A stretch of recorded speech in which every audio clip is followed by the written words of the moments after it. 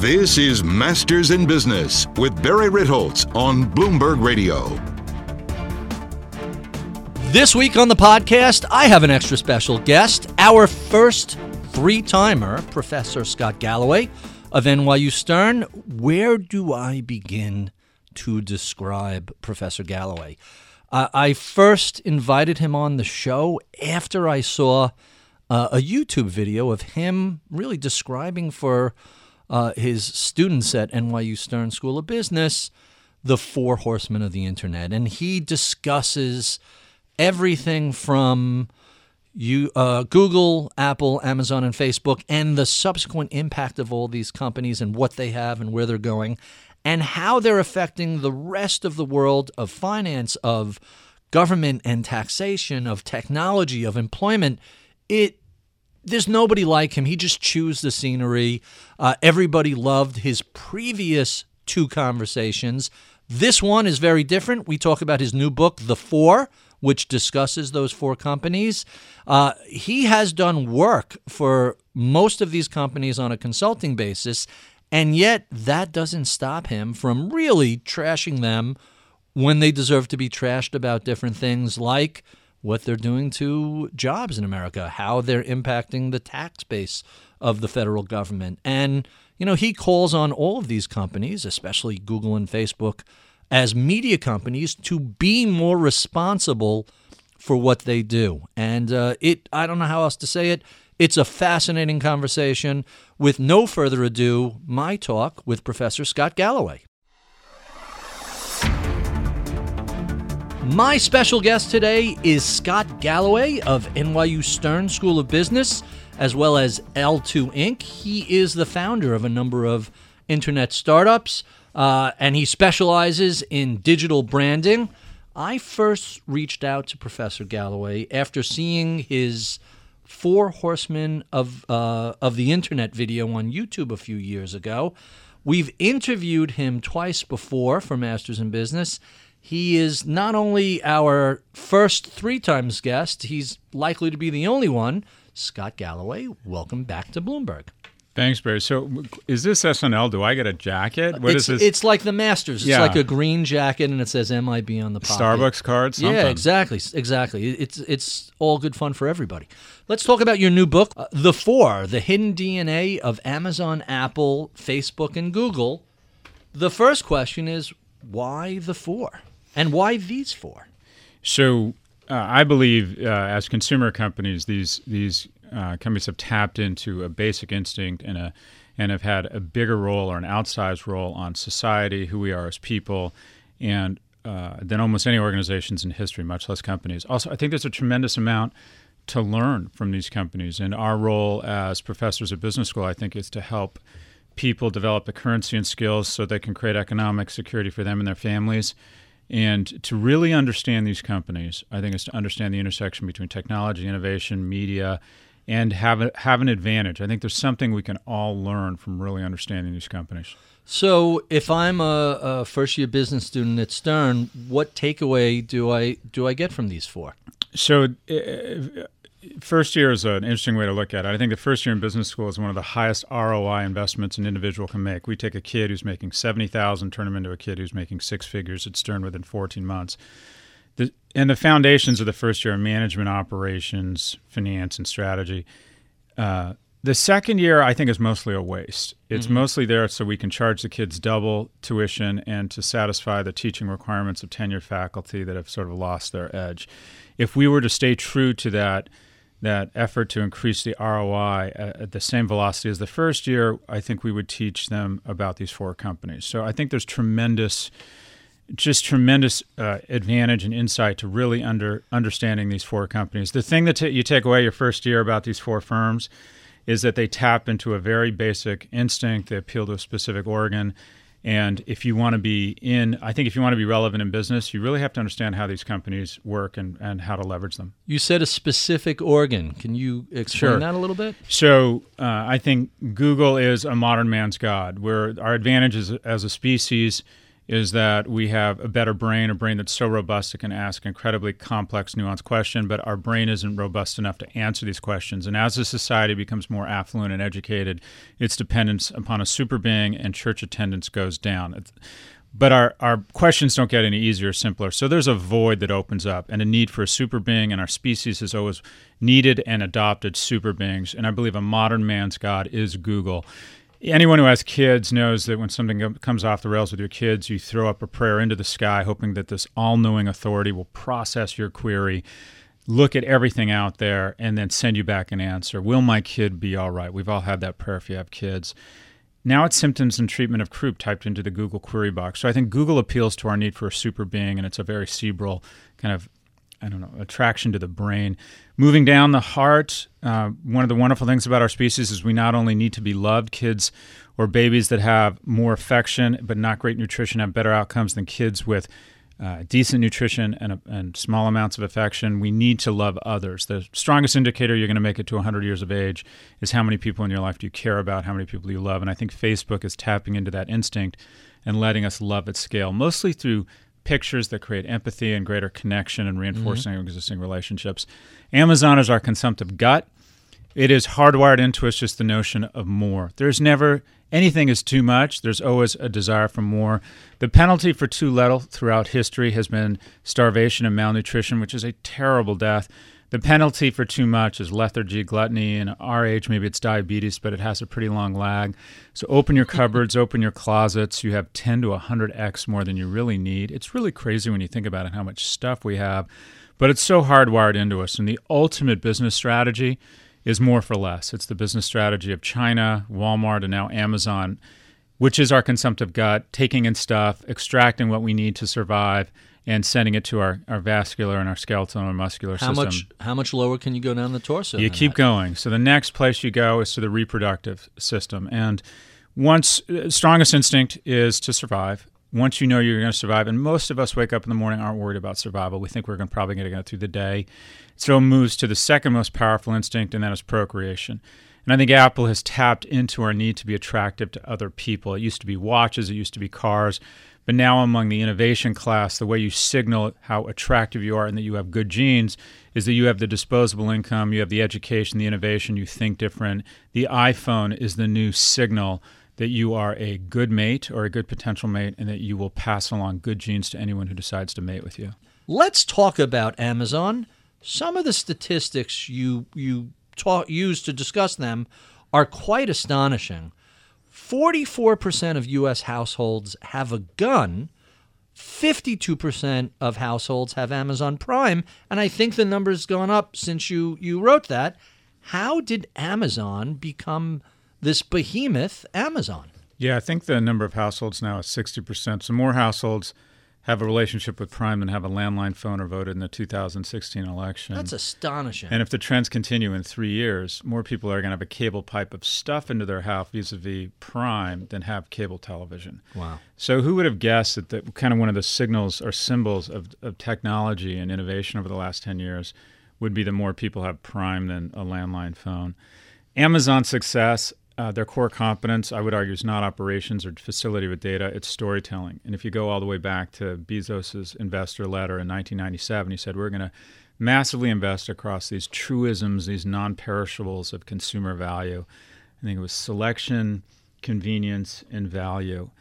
And he's made these huge investments and stayed true to that philosophy. And it's an intoxicating vision to outline this enormous vision that results in, and they make progress against it every day. And as a result of this incredible storytelling, which has become, in my view, the core competence of a CEO. The ability to tell a story about what the company is trying to accomplish. Give me a magnetic 27-year-old founder with a great rap and a degree from MIT, and I'll show you someone who can go raise $50 million right now. Mm-hmm. It's your ability, storytelling, we used to call it salesmanship, but storytelling and the narrative you're able to put together is really powerful. You see Jeff Bezos speak, you just want to buy stock. Mm-hmm. And as a result, the storytelling has resulted in the access to the cheapest capital, I think, in the history of modern business. Amazon can now access the debt markets for a lower cost of capital than China, regardless of them breaking even which is they've changed the compact with markets. They invest 100 cents on the dollar back in the consumer experience, and their stock continues to go up. And we've never seen that before. So versus Facebook, Apple, or Google, who have to invest 60, 70, or only 90 cents on the dollar back in the consumer experience, Amazon invests all 100 cents on the dollar back in the consumer experience, which means that they, quite frankly, just offer a better value to the consumer and are sort of playing unfair, if you will. So let's talk a little bit about playing unfair. Another quote of yours I really like. The wealthiest man in the 20th century mastered the art of minimum wage employees selling you stuff. The wealthiest man of the 21st century is mastering the science of zero-wage robots selling you stuff. Is it really that simple? Is it robotics and automation is a defining advantage of Amazon? So to be fair, Amazon is hiring a lot of people such that they can take more share of retail and other sectors, and they'll be more efficient at it. And by the way, we've seen this throughout economic history, that innovators figure out a way to take a bunch of medium-paying jobs and turn them into fewer higher-paying jobs. We've just never seen people this good at it before. So the scale is hard and the speed. To imagine. It's very hard to replace these jobs that are going away as quickly. So Amazon needs one person for every two that Macy's or Nordstrom need to service the same amount of business. So if Amazon grows its business $20 billion this year, which they will, we're going to lose about 50,000 people in what is kind of a flat growth, zero growth retail economy, meaning the Yankee Stadium, fill it up with cashiers, merchants, and security guards, and you're kind of out of business. Now, they're not doing anything wrong, but it's happening at a scale we haven't seen before. Amazon really is trying to take humans out of the equation with technology, and that's why it's so this notion of I apologize, I'm getting political. The notion of a wall, unless you're going to build a wall to keep out robots, right. It's not going to help much, right? It's automation that's destroying jobs, so, not other labor. Let's talk about cashiers and technology. Yeah. Amazon sets up their cashierless stores. You go in, you just shop, and you leave. Yeah. The store knows what you bought and automatically bills you. This is just a small little test run. How did that ripple out across the entire retail universe when Amazon teed this up? There are more cashiers in the U.S. than teachers. And probably a third of them lost their job when that one Amazon Go store opened, because every retail boardroom now, and I'm in a lot of them, is talking about store optimization, which is Latin for fire cashiers. And what's interesting, Barry, is if you look at the retailers that are surviving in the age of Amazon, they're the ones making incremental investments in what I would call not artificial intelligence, but organic intelligence. Investing in the golden aprons at Home Depot, the casts at Sephora, the blue shirts at Best Buy. People no longer go to stores for products, they go for people. If you're going to walk into a store, you want expertise. You want someone to get you the right product and get you out of there as quickly as possible. You want someone to make a connection with you, because you can get the product online probably for less. I have no doubt about that. My experience has been with Home Depot that they went through a period of cutting headcount, and then Lowe's comes along, and suddenly Home Depot is starting to hire people again, and you can find someone in the aisles. And I think the competition forced that. Are we going to see that same move towards expertise in other retailers, or is it just these narrow specialty retailers that requires an expertise? I think the answer is yes. So Williams-Sonoma, you're going to find someone who's passionate about cooking, but Home Depot does a fantastic job. They're very well trained. And again, I would argue that the opportunity is to zag while Amazon's zigging and make these big investments in incremental human capital. The original gangster here is Starbucks.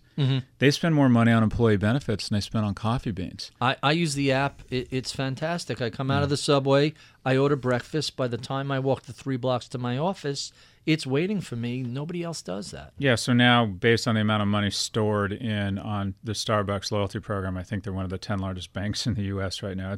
It's probably the best use of an app of a retailer out there.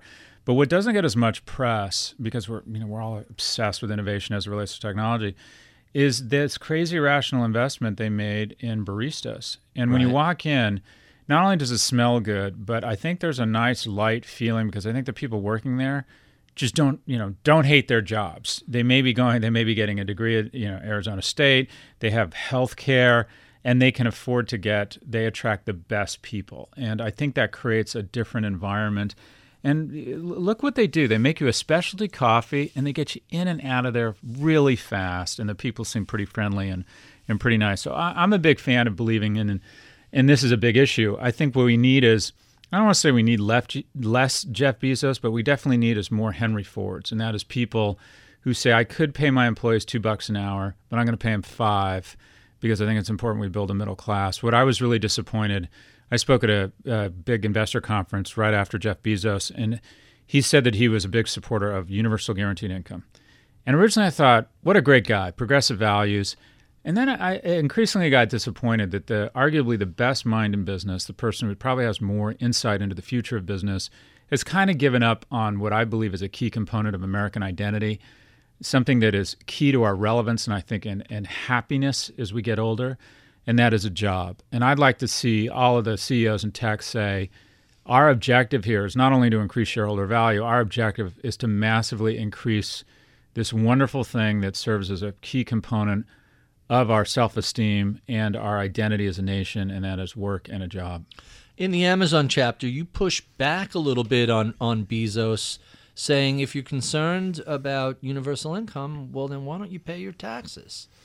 So they're not doing anything wrong, but just as an example, since the Great Recession, Walmart has paid $64 billion in corporate income tax, and Amazon has paid $1.4. That's a huge, huge disadvantage for Walmart. Because Amazon has mastered this new compact with the marketplace with storytelling where run your business at break even and you have no leakage to the government. Mm-hmm. And there's nothing wrong with that. It's a brilliant strategy, and the markets have put up with it. But there is a social cost to that. Well, the question is the following. If the most successful company in the world, which a lot of people would argue Amazon is right now, pays no corporate income tax, how do we pay our soldiers, our firefighters, and our social workers? And taxes are, to a certain extent, a zero-sum game. The answer is, well, the less successful companies got to pay more. And then people say, okay, but any company could adopt this strategy, go to zero break even. But what we have in the marketplace right now is once you go profitable, there really is no going back. If a company, if any sort of old economy company said we're going to make massive investments in technology and go to break even, they'd be punished by the marketplace. Go down 30 or 50%, and they might incite or catalyze or ignite a downward spiral that would be inexorable. So it's an unusual situation. Good for Amazon, they figured it out. But I wonder if at some point, if this keeps happening, where all the companies that get the majority, soak up the majority of the cheap capital in the marketplace are running at break even, if we might end up in a system like, and I'm not saying this is the right economic model, but in Brazil they have a taxation system where once you get to a certain point, you pay a certain AMT on top line revenues. But should a company be able to get to $500 billion in value and not pay any meaningful amount of taxes? I don't know the answer to that, but I think it's a question worth asking.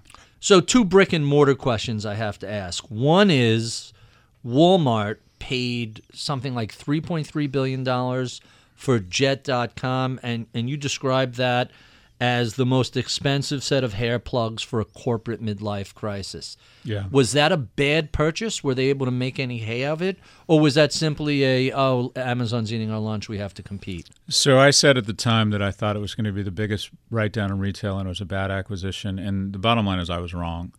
Because if you look at a year later what's happened, Walmart has been able to announce year-on-year e-commerce sales growth of 60+% because of the acquisition of Jet. And being able to get their mojo back and kind of get off their heels for a company that's got a $300 billion market cap or $270, whatever it is now, is worth $3 billion. So was Jet.com worth $3 billion? I don't think so. Was it worth $3 billion to Walmart? It looks like it was. So I was wrong.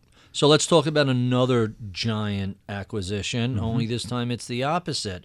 An internet play buying a brick and mortar routine, which is Amazon buying Whole Foods. What does Whole Foods do for Amazon? I think it's transformative. I think the acquisition of Whole Foods will be to Amazon what Instagram was to Facebook. I think it's going to be the best acquisition of since Facebook acquired Instagram.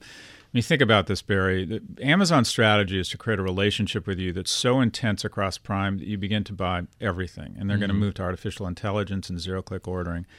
Zero-click ordering. Zero-click ordering. Explain that. This is the two-box theory, is that right? That's exactly right. Pretty soon they're going to say, Barry, we know you, we love you, you love us. We have your credit card history. We know where you live. We have a warehouse within 20 miles of you. We're gonna start sending you stuff before you know you want it because we think we know, and we'll get 80-90% right. Send the stuff you don't want back, and manicure using Alexa. Say, Alexa, I'm leaving for 2 weeks. Alexa, send me 6 quotes for auto insurance via email. Alexa, I like Stella Artois. I don't like Lagunitas IPA, and you'll manicure it. And you're just going to give all your low consideration, tedious purchases, which are kind of 90% of our purchases, the to non-fun Amazon. buys, the junk stuff that we all have, toilet paper and. This is I don't know if they're doing this, but if I was running Amazon strategy, I'd be focused on a pilot test in a college area called Prime Squared or zero-click ordering.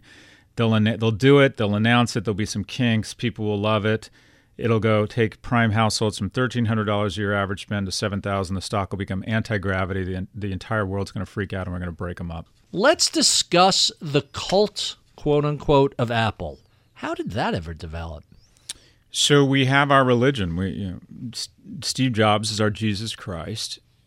We no longer worship at the altar of kindness or character. We worship at the altar of innovation and shareholder value. And this is the individual whose vision and genius created more shareholder value than any company in history, which is effectively how we decide in a capitalist society who our Jesus Christ is. And the iPhone has become the new object of deification. It's the new cross. They shouldn't call it the iPhone X. They should call it the iPhone cross. It has a special place in our lives. We deem it holier than any other object in the world, I would argue at this point. And this is a company that decided we no longer want to be the best house in the worst neighborhood, computer hardware, which appeals to a rational organ, the brain. When the brain is a terrible competitor, starches out all the margin. We want to appeal to the reproductive organs, which are irrational decision-making organs. And as a result, people will decide they want to look cool, they want to communicate success and innovation, and that they have good genes to mates. And you end up with the margins, and this Apple has the operating margins somewhere between Hermes and Ferrari. So let's talk about that a little bit, because the iPhone accounts for less than 20% of all of the smartphones shipped globally, but it accounts for 92% of the industry's profits. How can you dominate both sales volume and margin? They've pulled off the impossible in business through a focus on appeal to our desire to be more attractive to others and becoming a luxury brand. First tech company to become a luxury brand that is both the low-cost producer, the most popular phone in the world, outstanding supply chain, so they secure the components at the lowest price at the same time that the premium price product. No company has ever pulled this off in history. The auto equivalent would be an auto company with the margins of Ferrari and the production volumes of Toyota. So as a result, Apple this quarter will do double the profits Amazon has done in its entire history. Apple will do more than the profits of the other three combined. And you need to get Toyota, Daimler-Benz, Unilever, and P&G wrapped up to begin to talk about the profits of Apple. We really don't have a sense for the scale of just what an unbelievable profit machine Apple is. So your big, bold insight some time ago was that Apple wasn't a tech company, but it was a luxury brand, which is very counterintuitive and not especially obvious. How did you work your way towards that conclusion? The components of our luxury brand, I mean, it's literally play for play. They sat down in some room at some point and said, we are a luxury brand. What do luxury brands have in common? They have an iconic founder, right? So we have that. They have a focus on artisanship and design and art. We have that. They have a focus on vertical retail. So Apple's much more like a Vuitton store than it is a Best Buy. And that was really the genius move. The crazy irrational decision to forward integrate into stores, I think, is the one decision that created more shareholder value than any decision in the history of business. Can you imagine Steve Jobs, and only he could have pulled this off, going into his board in the early 2000s and said, you know what, I have an idea. We're doing okay, not great, but I have an idea, stores. This was when stores were literally starting to begin their march downward, and now they have between $5 and $6 billion in leases on stores. The reason why Samsung is always behind Apple in terms of brand equity and hasn't generated as much shareholder value is not because of technology. They have more software engineers than Microsoft. I would argue the Samsung Galaxy is a better phone. It's because they don't have vertical distribution. Apple's decided in order to control the experience and be a luxury brand like a Vuitton, a Bottega Veneta, a Gucci, you got to control the moment of contact with distribution. And they made this crazy rational decision to forward integrate. So they have vertical retail. They put models on stage. They put Chrissy Turlington. It's not a product launch. It's a fashion show. They buy pages in Vogue magazine. They have literally stolen the luxury playbook, and it has been the most enormously value-accreting decision in history. Low-cost producer, premium-priced product. No other business in the history of business has been able to pull this off. So somebody else you push back on in the book is Steve Jobs, and you wrote, you would be amazed at how many people still believe, against all evidence, that Steve Jobs actually invented all of Apple's great products. So why the no warm fuzzies for the founder of Apple? So, I admittedly, Steve Jobs, a genius, tremendous wealth creation, an innovator, an icon for business. I think it's an example of, again, that we worship at the altar of innovation as opposed to kindness and character. There's some personal attributes and behavior here that you wouldn't describe as being making him a quote-unquote wonderful man. But he is largely seen, I would argue, as kind of the hero of a capitalist society. So I think it's an indicator that our heroes are different. I don't know. I think we've started to personify these companies and think of them as heroes, and we need to be honest that these companies aren't going to take care of us when we get older. They aren't concerned with the condition of our soul. They're for-profit companies, and they're doing what they should be doing, and that's maximizing profits. But I wonder if sometime, because we personify them, we have so much admiration for this person, and we think of us as being in a relationship, that we grant them the mother of all hall passes, and they are not subject to the same scrutiny as the rest of business. Let's talk a little bit about Facebook. You note they own 3 of the 5 platforms that got to 100 million users the fastest: Facebook, WhatsApp, and Instagram. People, I recall, laughed at the Instagram purchase. Oh, look, this kid doesn't know what the hell he's doing. He's wasting this money. How did Instagram work out as a purchase? Well, you know the answer. $1 billion, everyone second-guessed it. It's probably worth somewhere between 60 and 100 billion now by most traditional metrics. Probably the best acquisition in tech of the last 20 years. And a big, bold bet, just incredibly smart. Visuals, kept the growth going, maintained passion among millennials. It's been a fantastic acquisition. And you were talking about apps. If the phone is the most important screen in our lives and the most important technology device, 80% of time spent on a phone is in-app. And 6 of the top 10 apps are owned by Facebook. So the phone, Wow. The phone isn't a piece of technology. It's basically the utility for Facebook Inc. It's an app delivery vehicle. Or Facebook. Wow. And I spend as little time on Facebook as I humanly can, but I'm not their prime demographic. Yeah, we're no longer the market, right? Right. It's millennials now have more disposable income than boomers, and they're the most influential. And if you look at what a lot of consumer brands now have in common that are dramatically growing their shareholder value is as a core competence, is Instagram. That's interesting. So you talk in the book about the creepy factor. One of the reasons I spend so little time on Facebook is that I've learned if I'm logged in on any device on Facebook and I'm looking at an ad because I'm looking for some information, if I go to a website, that damn ad follows me around the internet for the next 4 weeks. And I despise it.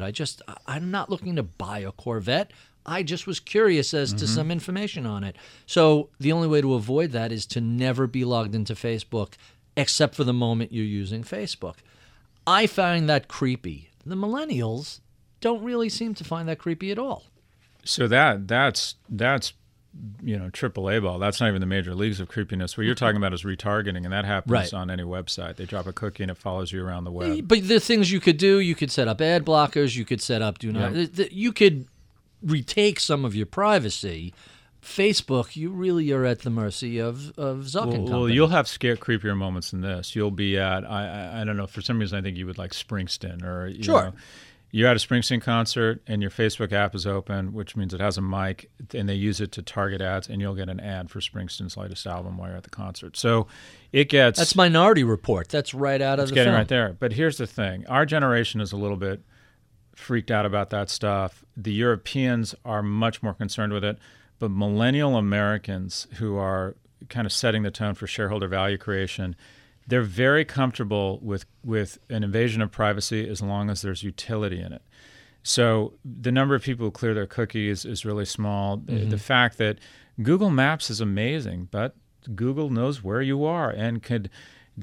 I find it creepy when Uber sends me a receipt showing me what the path was I took to get home and where I was. See, so the difference between the two is my life experience with Google is I'm okay with them having that information because they don't creep me out with it, but Facebook does. There's also a difference in complexion. When you listen to Eric Schmidt speak, he goes out of his way to say that whenever we release data, we anonymize, we get to go to a lot of lengths not to connect specific identity with your searches. Because if you really want to talk about social chaos and the hack that would be the worst hack in the history of mankind is if someone hacked into Google and could post your name, your face above everything you've put into a Google search query box. I mean, really think about everything you've put in that search query box, and you're going to get terrified fast. That's what incognito browsers are for. If you're really doing something, and no one does contemptible. No really? Well, as far as I know, I'm old school, I guess. Yeah. Well, my sense is you're in the 1%. I don't think. I think most people do, and they have absolutely no. We trust Google with questions and information about ourselves. Not only what ailments we have, but we're worried about getting. Not only if we're getting divorced, are we thinking about divorce? There would be social chaos for sure if Google got hacked. Now, that's the scariest thing that could happen, but Eric Schmidt and Google are smart to put forward this, at least the impression they understand how scary it might be. Facebook, since beacon concerns, the age and the youth of the company, the average age of a Cleveland Cavaliers basketball player is 29. The average age of a Facebook employee is 28. Wow. And I believe that youth means that they are not quite as concerned about some of this stuff. It feels as if, while Google has the potential to be the king of creepy, where it might happen is Facebook because they seem less concerned. So let's talk about Zuckerberg and Schmidt. These are two really fascinating CEOs. Let's grade him. Zuckerberg is what, 28? Is that his age? How has he done as a CEO? Is he an upside surprise? Yeah, I think you've put him in a time machine. I think he's early 30s now. Okay. Look, he's an extraordinarily talented young man. Best acquisitions in business history. Most successful thing in the history of mankind is probably the Facebook feed. Over 2 billion people have a meaningful relationship with Facebook. That's more than capitalism, communism. The only thing I could think that has more meaningful relationships might be soccer. So there's just no getting around it. He's an incredible, first-time Hall of Fame CEO. I think he's fantastic. Mark Andreessen described him as a learning machine, which is really fascinating because that helps to explain why some of these acquisitions have been so insightful, so ahead of the curve. What about Eric Schmidt? How do you rank him as a tech CEO? All of these guys are incredible, guys and gals. They're all, just incredible people, managers who've created tremendous shareholder value. I don't think there's any getting around it. I think Mark Zuckerberg is at a very interesting fork in the road. I think he has the ability right now to really mess up Facebook and his reputation. I think we're on the precipice of a seminal tobacco industry moment with this potentially congressional hearings when, remember in the 80s when tobacco executives stood up in front of Congress and it was a bunch of 60-something white guys, and they all lied. With they their raised hand, with their hand I raised, do not believe swearing. Tobacco is addictive. We may have another one of those. Does not cause cancer. Right. We may have another one of those moments when a bunch of 30 and 40-year-old men and women stand in front of Congress and say, we're not a media company. So let's talk a little bit about that. Facebook and Google, are they media companies? 100%. 100%. There's no doubt in your mind. Okay, Facebook, spending $1 billion on original content, spending money on sports leagues for them to produce original content. Campbell Brown gets hired to oversee news. 50% of Americans get 60% of their news from Facebook, and you run advertising against this content. Sounds like media to me. I mean, they define what it is to be a media company, and then they come up with these excuses. Well, we have more technologists than journalists. The NBA has more people working in technology than players. Are they a tech company or a sports league? They're a sports league that leverages technology. So your business model kind of defines who you are. Facebook has warmly embraced the celebrity, the margins, and the influence of a media company and has decided that they're allergic to the responsibilities. It is totally unacceptable. So what can we do to get companies like Facebook and Google to accept their role as responsible media companies? It's a fair question. So you saw it looks like the UK is going to regulate them as media companies. I'm not entirely sure what that means. There's different ways advertisers can boycott. Consumers have to decide what they should do. But I think what's going to happen is you're going to see the mother of all fines but against one or more of these companies. But it's not going to come from where we think it's going to come from. It's going to come out of Europe. The big war brewing is going to start where a lot of the major conflicts have started. It's going to start in continental Europe, and you're going to see them go after one or all of these companies. But the weaponization of these platforms by an intelligence arm of Russia, in my opinion, is the tipping point where people are just fed up with these guys.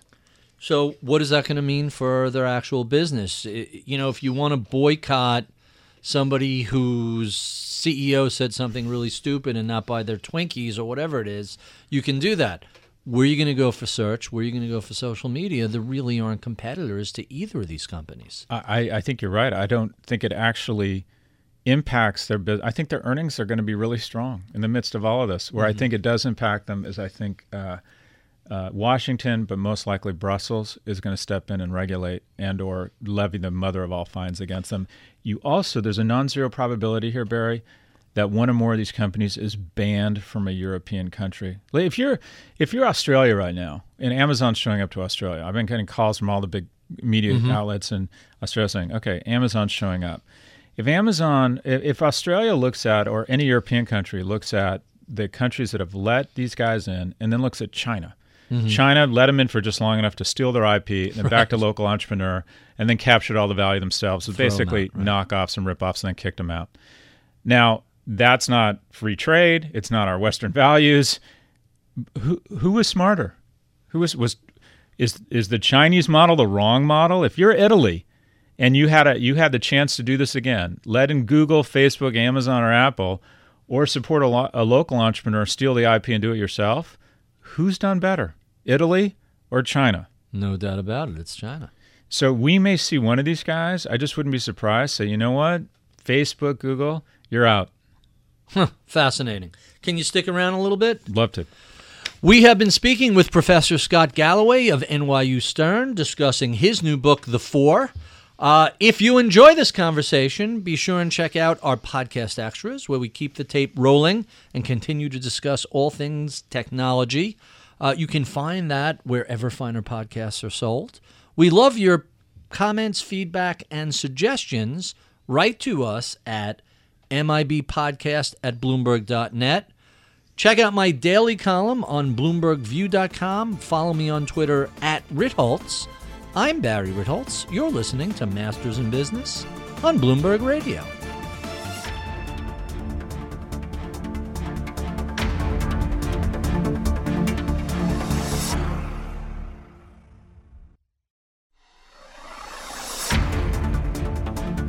Welcome to the podcast. Thank you, Scott, for doing this. This is I always find it fascinating to speak with you about this. You are interested in many of the same things I'm interested in, but from a very different context, perspective, viewpoint, and I find it tremendously elucidating and interesting. Thanks, Mary. on subjects that I'm just completely enamored with. Before we get to our usual standard podcast questions, there are some other questions we didn't get to that I have to jump in on, because I find your responses and your perspectives really very refreshing. And I'm just rustling papers as I work through this. One of the questions that I didn't get to on Facebook was the concept that they pulled off the greatest bait and switch in business history. Tell us about that. So Facebook early on said, you have these fan pages, and wouldn't it be nice if someone could self-identify as a fan of the brand, raise their hand, and follow or like your page, your brand page. So it set off an arms race because it became a vanity metric for whether the brand got it or not. And any brand in any category that was number one in terms of Facebook likes or fans, they started ranking them. And it was an indicator and a proxy for how innovative the company was. And the way you built this fan base was with advertising on Facebook, and companies spent hundreds of millions of dollars building their fan bases and their Facebook followings. And then Facebook said, you know what? Just kidding. We own these people, and the organic reach went from 100%, meaning all the content these brands put out reached their fans, and it's now basically zero. So this was the equivalent of you build a house, you pay the county, you pay your taxes, you're about to move in, and the county shows up, puts new locks on the door, and says, just kidding. We own it, and you got to rent it from us. I think this was the greatest bait and switch in media history in a long time, and it speaks to Facebook's power because they were able to get away with it. And then the new one, I mean, all these companies, any economy growing greater than 5 or 6% a year in GDP, the core competence is theft. It was the core competence of the U.S. in the 19th century, stealing textile and manufacturing technology out of Ireland and the U.K. It's China's core competence now over the last 20 years. And Facebook, Google, all of them, when at the end of the day, when you look at them, they're great at theft. They're great at taking other people's content, slicing it up, and charging for it, and convincing old media that this is the new way of the world. The stupidest thing we could have done at the New York Times was to buy into this lie that information wanted to be free and have Google come into our servers, chop up our data, and then monetize it at 10x what we could monetize it for because we didn't know how to do search. Let's talk about that a little bit, because in the book, that's a very famous quote, information wants to be free, but that's really only half the quote, isn't it?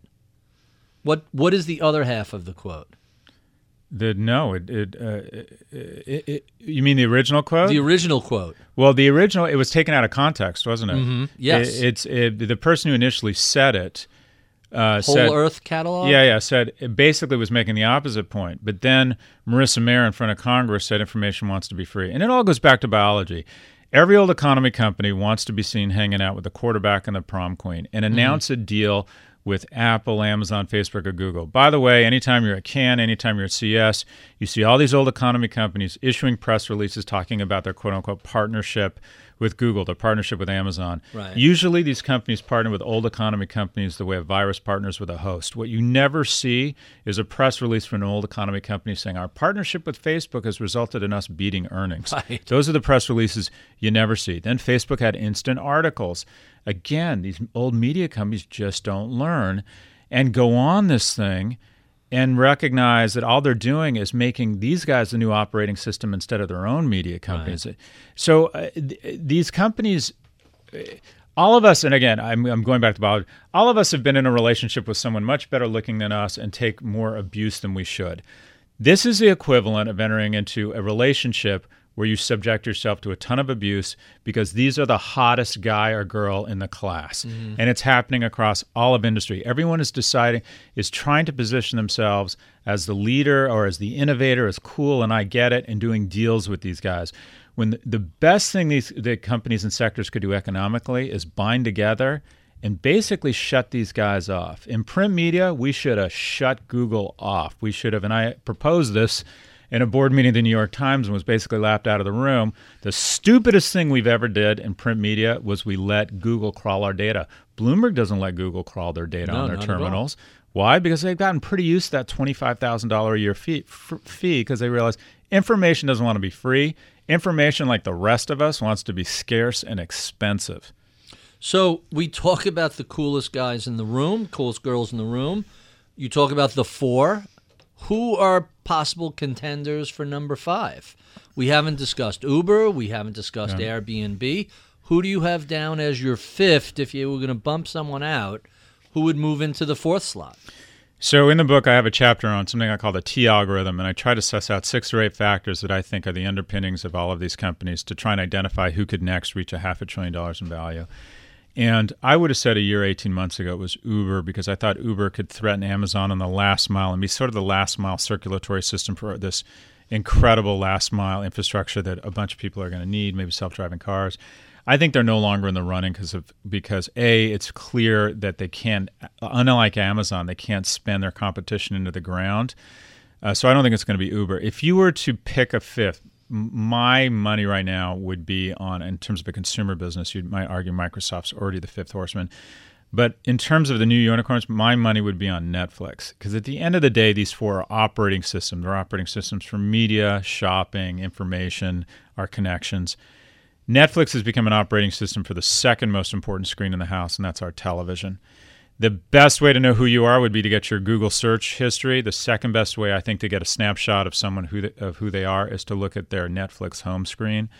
Millennials spend more time watching Netflix than the rest of cable television combined. So even at its $150 or plus billion market cap, Netflix should technically be trading for more than the rest of cable television, all of them combined. And I don't know if it is yet. The mother of all battles, everyone obsesses over Google versus Facebook or Walmart versus Amazon. The mother of all battles is coming in 2019, and it's going to be Amazon versus Netflix. So isn't the solution here, because Amazon and Apple are now competing on content, why hasn't Apple stepped up and bought Netflix? It makes perfect sense. It integrates well, and it allows them to really prevent Amazon from running away via Prime. It's a super interesting idea, Barry. And you know what? Everyone used to say, well, Disney could acquire Netflix. Disney can't afford Netflix any longer. Right. Apple can do it with cash, which is insane. Apple, it's really interesting. That would be earth-shaking. I would like to say I've been thinking about that for months, but literally as you were describing it, it's like, oh, that's a perfect. Yeah, I hadn't thought of that. I really hadn't thought of that. Apple's one of the few, maybe one of two companies right now in the world that could pull that off easily. Yeah, and it makes sense. The Beats acquisition took a while to integrate, and I don't know how successful it has been on the programming side. It has been successful on the hardware side, but Apple, in my opinion, and I say this as a fanboy, I had Mac Classic in 1989. Yep. I find Apple's software isn't as sharp as it once was. And I have a running list of complaints about.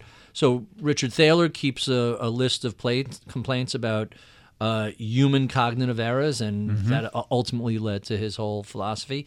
I've been doing that with software, and my beef about software isn't that it's eating the world, it's that it's eating the world too slowly. We should already be in the future, and we're not. And I have dozens of examples of why is this so old school when it should know what I want. By the way, Google comes closest to actually delivering what I want. But Apple Netflix, it'll solve a lot of problems for both companies, including that deep pocket that Apple has for funding acquisitions, funding new content from Netflix. I think it's a super interesting idea. Apple right now is so interesting because if Apple, so I think Amazon's going to get to $1 trillion before Apple, despite the fact Apple's at about 750 and Amazon's at 450 or 500. And I think the seminal moment that people will look back and say, how did Amazon pass Apple? It'll be, quite frankly, Alexa beating up Siri. Which is one of my big beefs, that they had a 5-year head start over everybody, and they blew it. They absolutely owned it. 3 years ago, even just 36 months ago, if you'd said voice, you would have said Siri. Right. And now Alexa's 70% market share in the home. You have one of those moments where you think, wow, this is the future. My kids are now using, I think it's called the Amazon Show we have. And it's like, remember the future from 2001 Space Odyssey where someone brings up a TV and starts talking to people? It's finally happened. My 7-year-old is calling me on my phone, and the quality's pretty clear. It's very good. And then he says, bye, Dad. And he says, Amazon hang up, Alexa hang up. And just like that. And it's natural. So you have an entire generation of kids getting used to having a relationship with Alexa, who will be the arbiter of the media and the things they buy. I mean, Amazon. I don't like to make stock recommendations, but I can't help myself. Amazon, it's a double from here, according to I think it's a double, and then we're going to freak out and break them up. But so it's going to skyrocket. Alexa has this huge advantage over Siri in that Alexa is jacked into your Wi-Fi, so it always has access to a huge database. And perhaps I'm too harsh on Siri because it's dependent on the cell connection, which I'm right here in Midtown Manhattan, and half the time calls drop, the data drops. So last year I'm in Rome, and I discovered this square Roman pizza. It's not Sicilian pizza. It's something totally different, and it's delicious. We're going to have an Alexa phone to Prime members. Why wouldn't you say to Prime members? Well, because the Fire phone crashed and burns. That won't stop them. Well, we'll see what happens. My Siri story is one of the guys in my office says, Roman pizza just opened up 3 blocks. We go over there. We eat it. It's amazing. Mani in pasta is the name of it. I take a picture of the pizza. Take a picture of with my iPhone. I take a picture of the store. It says Roman pizza. And I go to, it's raining. I'm holding an umbrella. I speak into the phone through Siri, and I say, authentic Roman pizza now in New York City. And, it's raining and all my glasses on. I'm one-handing it. I hit send. And when the tweet goes out, it comes back, authentic woman pizza now in New York City. And, of course, the responses on Twitter are hilarious. But I'm right there saying, wait a second. I just took a photo of pizza. I'm standing in front of something that says authentic Roman pizza. How did you mess this up? What is woman pizza? Check a database. There's no such thing. Roman pizza is a thing. And that sort of, how did Siri blow that, makes me wonder. You're right. They absolutely blew it. Really. And voice, the next battleground for trillions of dollars or hundreds of billions of dollars in creation of shareholder value, it's been the phone screen for the last 10, 15 years. The next major battleground is the home and its voice. That is going to be the place that fortunes are made and lost, because when you think about where you make most of your decisions, where there's a ton of influence around purchase, around media, it's happening in the home, and you're not necessarily attached to your phone like you are when you're outside of the home. That's right. It's on the charger. And I'll tell you, you start to see with your kids how frictionless and easy it is to start barking commands into the sky. All you literally have to do is say, Alexa, order me this, or Alexa, what time, or Alexa, pull up Scotland versus Slovenia World Cup final in your TV. We're going to have, Alexa is in a position to be our shepherd to the consumer world, and will get to be the arbiter of what we buy and what we see. And whoever owns that voice is going to be hugely powerful. If I had to guess 5 years ago who would own voice, Google is the company that has the technology to do that best. We forget how spectacular YouTube is and Google Maps. By the way, YouTube, another $2 or $3 billion purchase that on the day of announcement, the rise in Google stock price essentially paid for it. So YouTube was free, and YouTube is always my pushback to, Google is just a search company. That is an immense repository of video that is cataloged, structured, searchable. So there is an element of search, but it's some ungodly amount of 1 billion hours a week or some crazy number of video gets uploaded to YouTube every week. And then Google Maps and Street View, the entire world is available to you from your computer in a way that was barely imaginable 10 years ago. Yeah, Google is arguably the greatest concentration of IQ in the history of mankind. It probably dwarfs the Manhattan Project, NASA. They do have, I think, the smartest people and a great culture and a focus on engineering and innovation, and you just can't count them out. But they're playing catch-up in the home right now. A little bit. Nest was supposed to jumpstart them to the whole consumer side of things. The self-driving car, that's another bit of technological wizardry. They're way ahead of everybody else. Not that they're not going to catch up, but you can never count them out because they are so smart at what they do. Great at what they do, and have 90% share of a marketplace search that is now a bigger by dollar volume market than the entire advertising market of every nation with the exception of the U.S. That's amazing. From a pure traditional antitrust standpoint, they're the most vulnerable from regulation because they have 90-plus points of share. I actually don't think they're the ones that are going to be broken up, though. I think it's going to become more political and more sort of fear-based. And I think it's going to be either Facebook or Amazon, because I think people are going to start getting angry. That's really interesting. So there are some questions I didn't get to. I asked who the fifth horseman was. Your last comment makes me want to ask the other question of the four, where history teaches us that every company is mortal. Which of these four companies is the first to die? So we've been talking about every place you look at where Amazon is competing against the other three, it's winning. In media, Amazon Media Group's growing faster than Facebook or Google. In Cloud, it's crazy. Cloud, it's number one. In streaming video, they've gone from number 7 share of primetime viewing to number 3. Computer hardware, Amazon Echo is probably the most innovative hardware product of the last few years. The company that feels the most vulnerable right now, I would argue, is Facebook. Because Facebook, I think, is in the midst of this unfolding case study in how not to handle a crisis. The damage a crisis inflicts on a company isn't the crisis itself, it's how it's handled. Tylenol came out of their crisis stronger than ever because they overreact. The key is overreacting.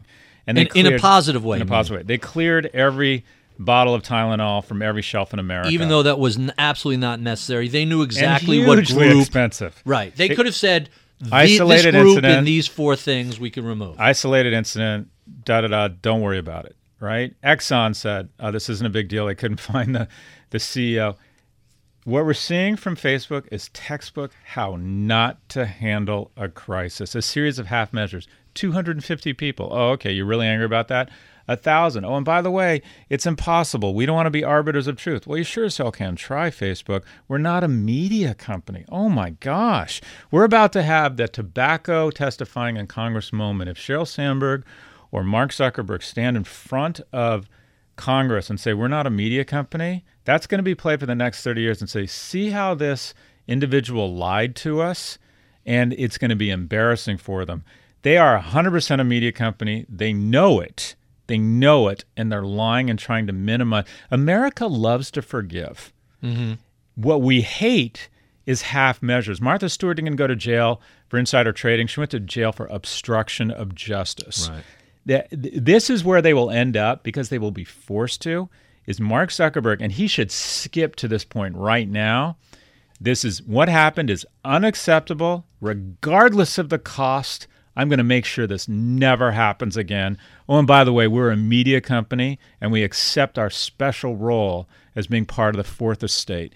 He needs to show, in my view, that he's not only a global citizen, but an American citizen.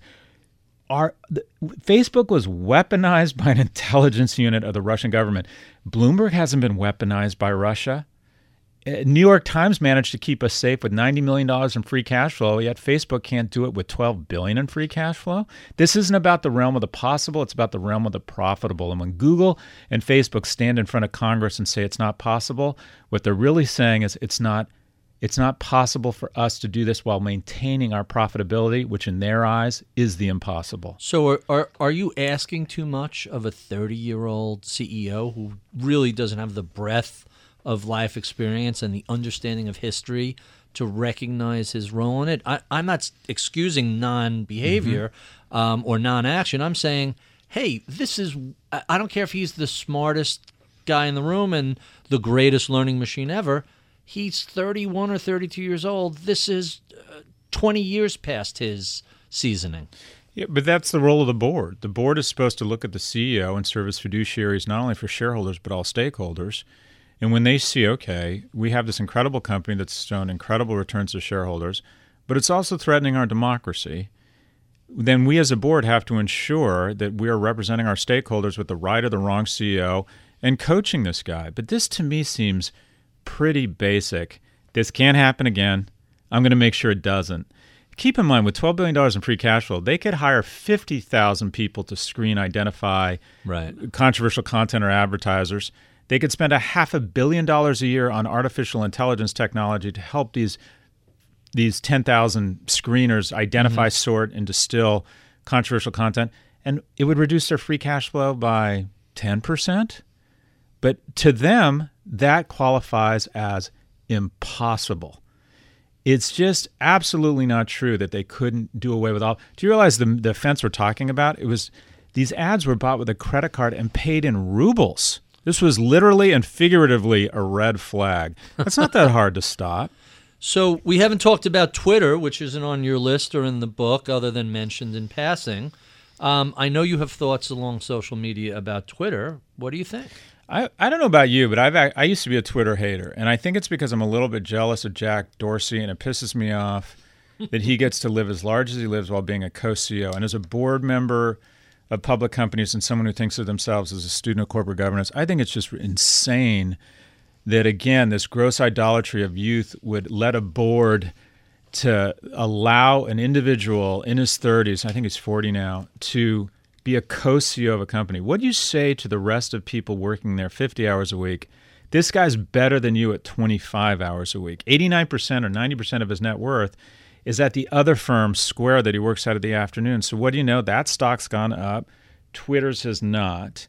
So, and if you look at who works there, it's almost no one. Almost everybody has left. A lot of people, a lot of big names have departed Twitter. Well, Steve Jobs did it. He did it with Apple and Pixar. Why can't Jack Dorsey? I think it's a dangerous business strategy to assume you're Steve Jobs. I just don't think that's a good board strategy. But that's exactly what's happened. He's young. He wears a turtleneck. He has a lot of facial hair. You know, he's definitely a bright guy. Everyone's saying, oh, it's the reincarnation of Steve Jobs. That is a bad strategy from the board. Having said this, Twitter is relevant. Twitter is hugely relevant. I use the service of all the social media. I think it's the one I enjoy the most. Same maybe here. with the exception of YouTube. You're on it. How many followers do you have now, Barry? 100,000. Okay, so you can communicate with the Rose Bowl My with a tweet. my partner is coming up on 1 million. It's just incredible. This is downtown Josh Brown. Yes, correct. He's got great voice on Twitter, by Hilarious. the way. He gives great Twitter. He really does. He gives great tweets. So, Absolutely. but here's their challenge. The New York Times is super relevant. PBS is super relevant. BBC is super relevant, and they haven't created a ton of shareholder value. Is Twitter shaping up to be the New York Times in that the sense that its relevance far outweighs its return to shareholders? I don't think it's poor. I don't think it's well managed. I don't think it's been that innovative in terms of the product, and they haven't figured out a killer app to really start growing the revenues. 280 characters. That's the killer app, right? Has that changed anything for you? No. I just haven't started Well, using it. it's only a handful of people have access to it, and it's just a test run. But the whole beauty of the service is, here, say what you have to say. You got 140 characters, and if it's too long, do a tweet storm, reply to yourself, but allow the consumer to decide if they want to read more than that. But Twitter right now is like Snap in that it seems to have hit a floor in that.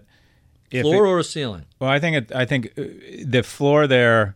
I believe Snap is going to go bust below $10 and then be acquired by Google. I think Facebook's hatred, and it is hatred for Evan Spiegel, is basically pushing Evan into the arms of Google. And Facebook, if it were to ever get below $10 a share, would also probably be acquired because Twitter, you mean, not Facebook. Twitter, excuse me.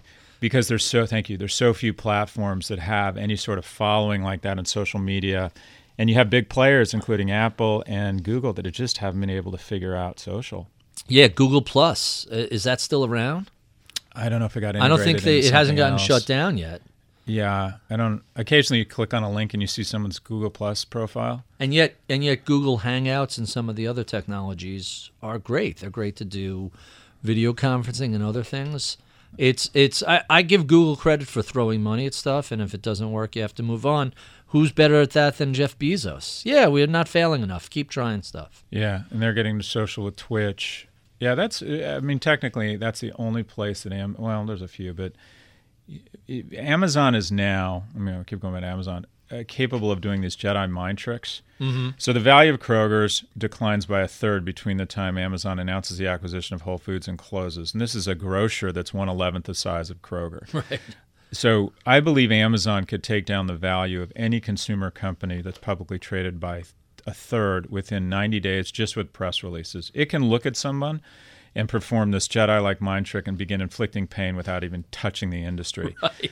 On Friday, when they announced they were thinking about getting into drugstores, CVS and Walgreens declined 4% and 5% respectively. Even further down the food chain, the drug manufacturers declined because everyone is so scared of Amazon. So if Amazon put out a press release every day saying, you know what, we're going into overnight delivery. This is here's a picture of the 757s we've leased.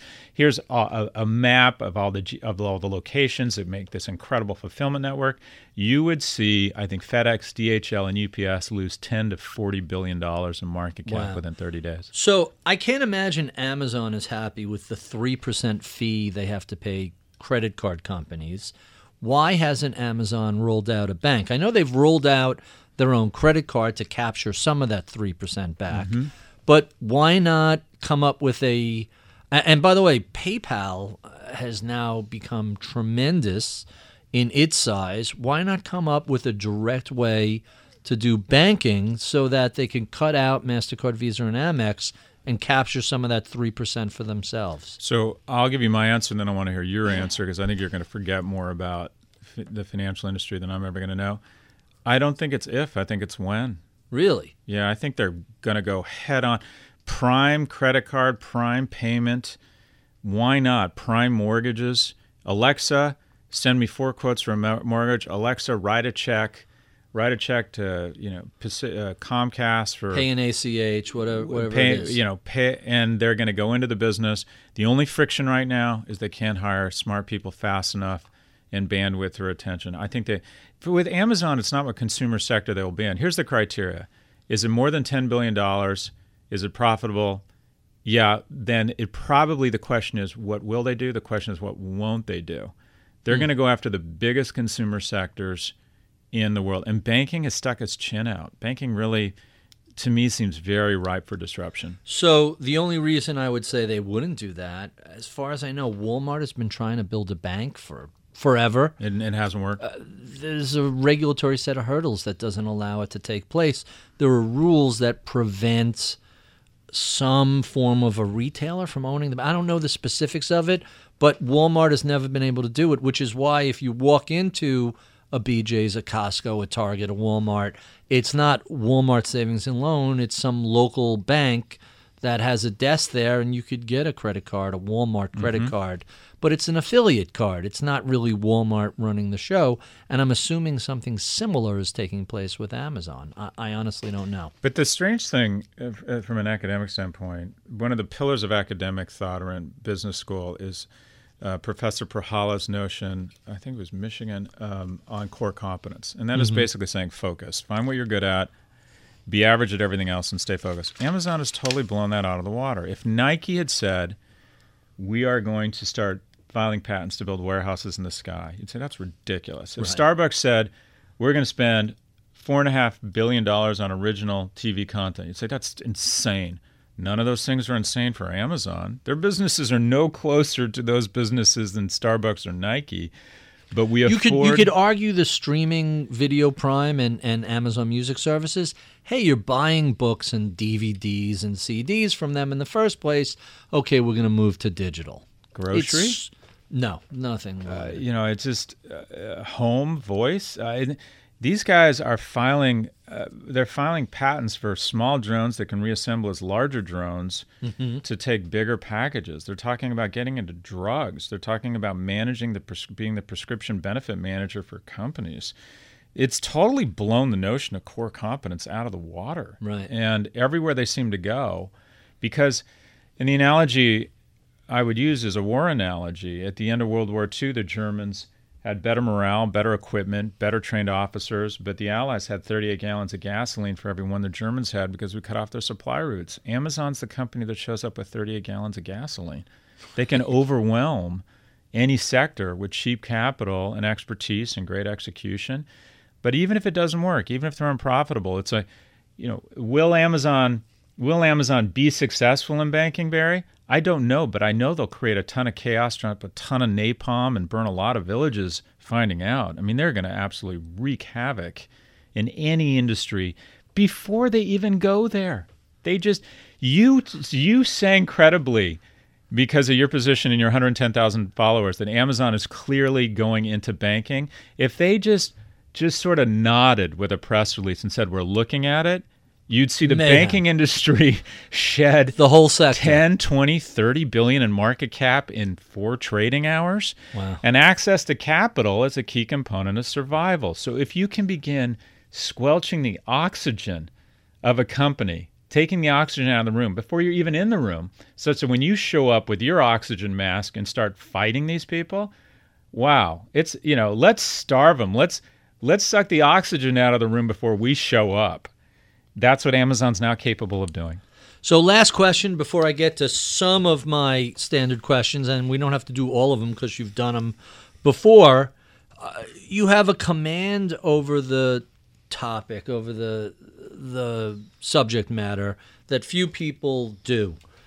How do you take that academic lessons? How do you take your course planner for the year and turn that into a book? Because really, the book itself is an education about technology, about business strategies, about what the past 10 or 20 years were like. What is that process like to convert everything that's in your head into 320 pages? You've written a book. Yeah. You know what it's like. It's miserable. It's like being in the Marines. You're glad you did it, but you Right. probably wouldn't want to do it again. So you say that now, but wait 10 years and the itch will start coming back. Yeah, that's right. Takes about a decade. That's right. The itch will come back. The key, and I think a lot about writing because this is my first book, the key is deadlines. Mm-hmm. I do believe you can force creativity. And I write Wednesday, Thursday, and Sunday nights when my kids and wife are asleep. And I find just forcing yourself to write for 3 or 4 hours is worth, and most people write in the morning. But what I did here is I went through each of the companies. Then I talked about what I thought are the key components of their success, how you would identify the 5th company, what can be learned. And then I talk a little bit about what are career advice for people in an era of the 4. And just my goal, as an academic, I have 2 goals. The first is to help others create economic security for them and their families. And the second is to be the most influential thought leader in the history of business. Mm-hmm. We'll see how the second goes. I hope you have a huge listenership, Barry, because I need some help on the second one. Well, last time you were on, I got emails for weeks after your appearance. So there was some resonance. It's not the show. It's not necessarily me. It's how does the guest present themselves in a way that people... You're being generous. Well, but other people... Look, this is a shared... That's the beauty of social is it's shared. People said... Hey, you're into tech, you have to listen to Galloway on Ritholtz's show. He just chews the scenery. It's 50% luck, it's 50% timing, and the rest is talent. I've been super lucky because I chose to study and think a lot about these 4 companies, and they've become part of we've captured something with the zeitgeist here. Mm-hmm. And, it's just much better to be lucky than it is to be By the good. way, congratulations. New York Times bestseller. Thanks right very out much. of the bat. That's feels fascinating. good. All right, so let's jump to some of our favorite questions. Tell me something people don't know about your background. Wow. I graduated with a 2.27 GPA out of UCLA. How did you ever get into grad school? They took a chance on me. I owe California taxpayers and the regents of the University of California, because of their generosity and irrational, confidence in me, a lot. I was so I got very lucky. Fran Hill, the director of admissions of Haas School of Business, led me with a 2.27 GPA, and I was born at the right time in the right place. California, getting to go to in my opinion, one of the greatest upward lubricants in the history of economic, of our society is the University of California. Right. I mean, you went to public school. I went to SUNY Stony Brook with grades I would never be able to get into today, and I went to Benjamin Cardozo School of Law, part of Yeshiva University.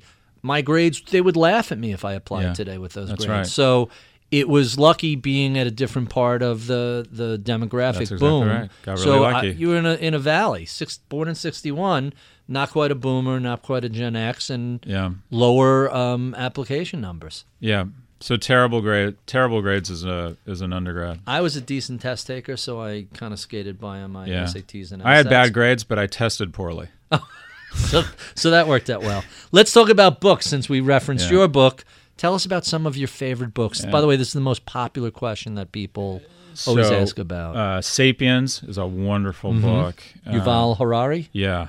Yeah. Have you read the follow-up book? I haven't. Homo Deus? I haven't. I heard it's not as good. I think Sapiens. It's a little darker. Oh, really? Yeah, it's I'd a probably little like darker. it then. Maybe. Some of my colleagues have written some great books at Stern. Adam Alter wrote a book called Irresistible about how tech companies and consumer companies make their products addictive. Mm-hmm. And I think it's really instructive, and also with a couple chapters on what you do with your kids and building some bounds around your life.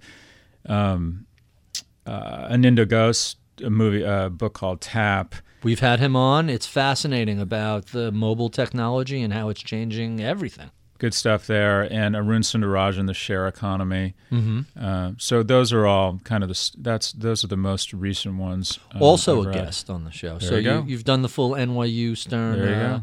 Anything, you ever read fiction? Anything not nonfiction? You know, I'm embarrassed to say it. I read so much for business. I don't read a lot for leisure. It's not something. I have the same issue. By the way, this sounds terrible. I love television. I watch a ton of TV, and it's not something I'm proud of. But television is great today. It's not when we were this kids is a growing up golden and age it was of TV. junk. Yeah.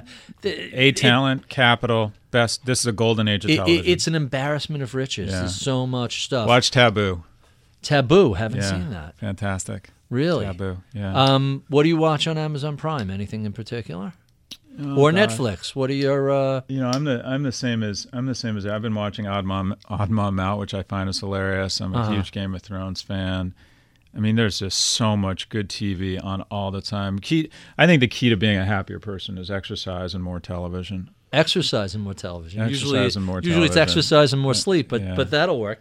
And let me get to my last two questions, which I think are the most interesting questions. Oh, the Vietnam. Are you watching the Vietnam documentary, Ken Burns? DVRing it, and I got like 19. Powerful. I have so much stuff on the DVR that it's just powerful. Really strong. Better than Civil War, because some people have said up there. That. Really? Yeah. I will get to it eventually. I'm still only halfway through the 4-part series on music with I'm drawing a blank on his name. It's really fascinating from the I'll edit in the name. I'll figure it out. You deal with a lot of students, with millennials. What sort of advice would you give someone who comes to you and says, "Hey, I'm thinking about a career in technology or business"? What would you advise them? Find a company with a recurring revenue. Find a place that is like getting a second MBA. Within a couple years, don't give up on the myth of balance. In this economy, it's so competitive. You may know someone who has a food blog, volunteers at the ASPCA, stays in great shape. Assume you're not that person. Devote 5 to 10 years to doing nothing but working your ass off. And I realize that's not aspirational, but I don't know anyone who's successful who hasn't worked their ass off for literally work nonstop for 10 or 20 years. Mm-hmm. So prepare yourself for that. Try and stay in decent shape. I think it's key to be physically fit and for confidence and strong while you're in school. And as soon as you can, try and get executive level sponsorship. And if you don't have executive level sponsorship, someone who takes an irrational passion in your well-being and your progress at work, switch companies. The key is finding someone who's gonna help you and mentor you and provide cloud cover. And your job in your 20s is to find something you're good at, not find something you're passionate about. Because if you're good at it, the accoutrements of success will make you passionate about it. And then finally, what do you know about technology, digital strategies, business ideas today that you wish you knew 20 or so years ago? Buy Amazon. I don't think of myself as a technologist. I think a lot of these technologies are huge head fakes. I saw someone on Bloomberg TV when I was talking about VR. I think virtual reality is a head fake. I think Internet of Things is a big head fake. I think 3D printing. I mean, there's just so many head fakes. The two technologies that I think are really exciting, what I would overinvest would be voice and messaging. I think those two, and then not virtual reality, but augmented reality. Microsoft is big on that these days. By the way, we didn't talk about them. They're the fifth horseman. Probably one of the best performing companies, best managed companies the last 24 months. But anyways, I would be very focused on trying to find areas in and around voice and how to take businesses to messaging. We have been speaking with Professor Scott Galloway of NYU Stern School of Business, author of The Hidden DNA of Amazon, Apple, Facebook, and Google. If you enjoy this conversation, be sure and look up an inch or down an inch on iTunes, SoundCloud, Overcast, Bloomberg.com, or wherever finer podcasts are sold, and you can see any of the other 160 or so such podcasts we've had previously. I would be remiss if I did not thank the crack staff that helps to put this podcast together. Medina Parwana is my audio producer and engineer. Taylor Riggs is our booker. Michael Batnick is head of research. We love your comments, feedback, and suggestions. Write to us at mibpodcast@bloomberg.net. I'm Barry Ritholtz. You've been listening to Masters in Business on Bloomberg Radio.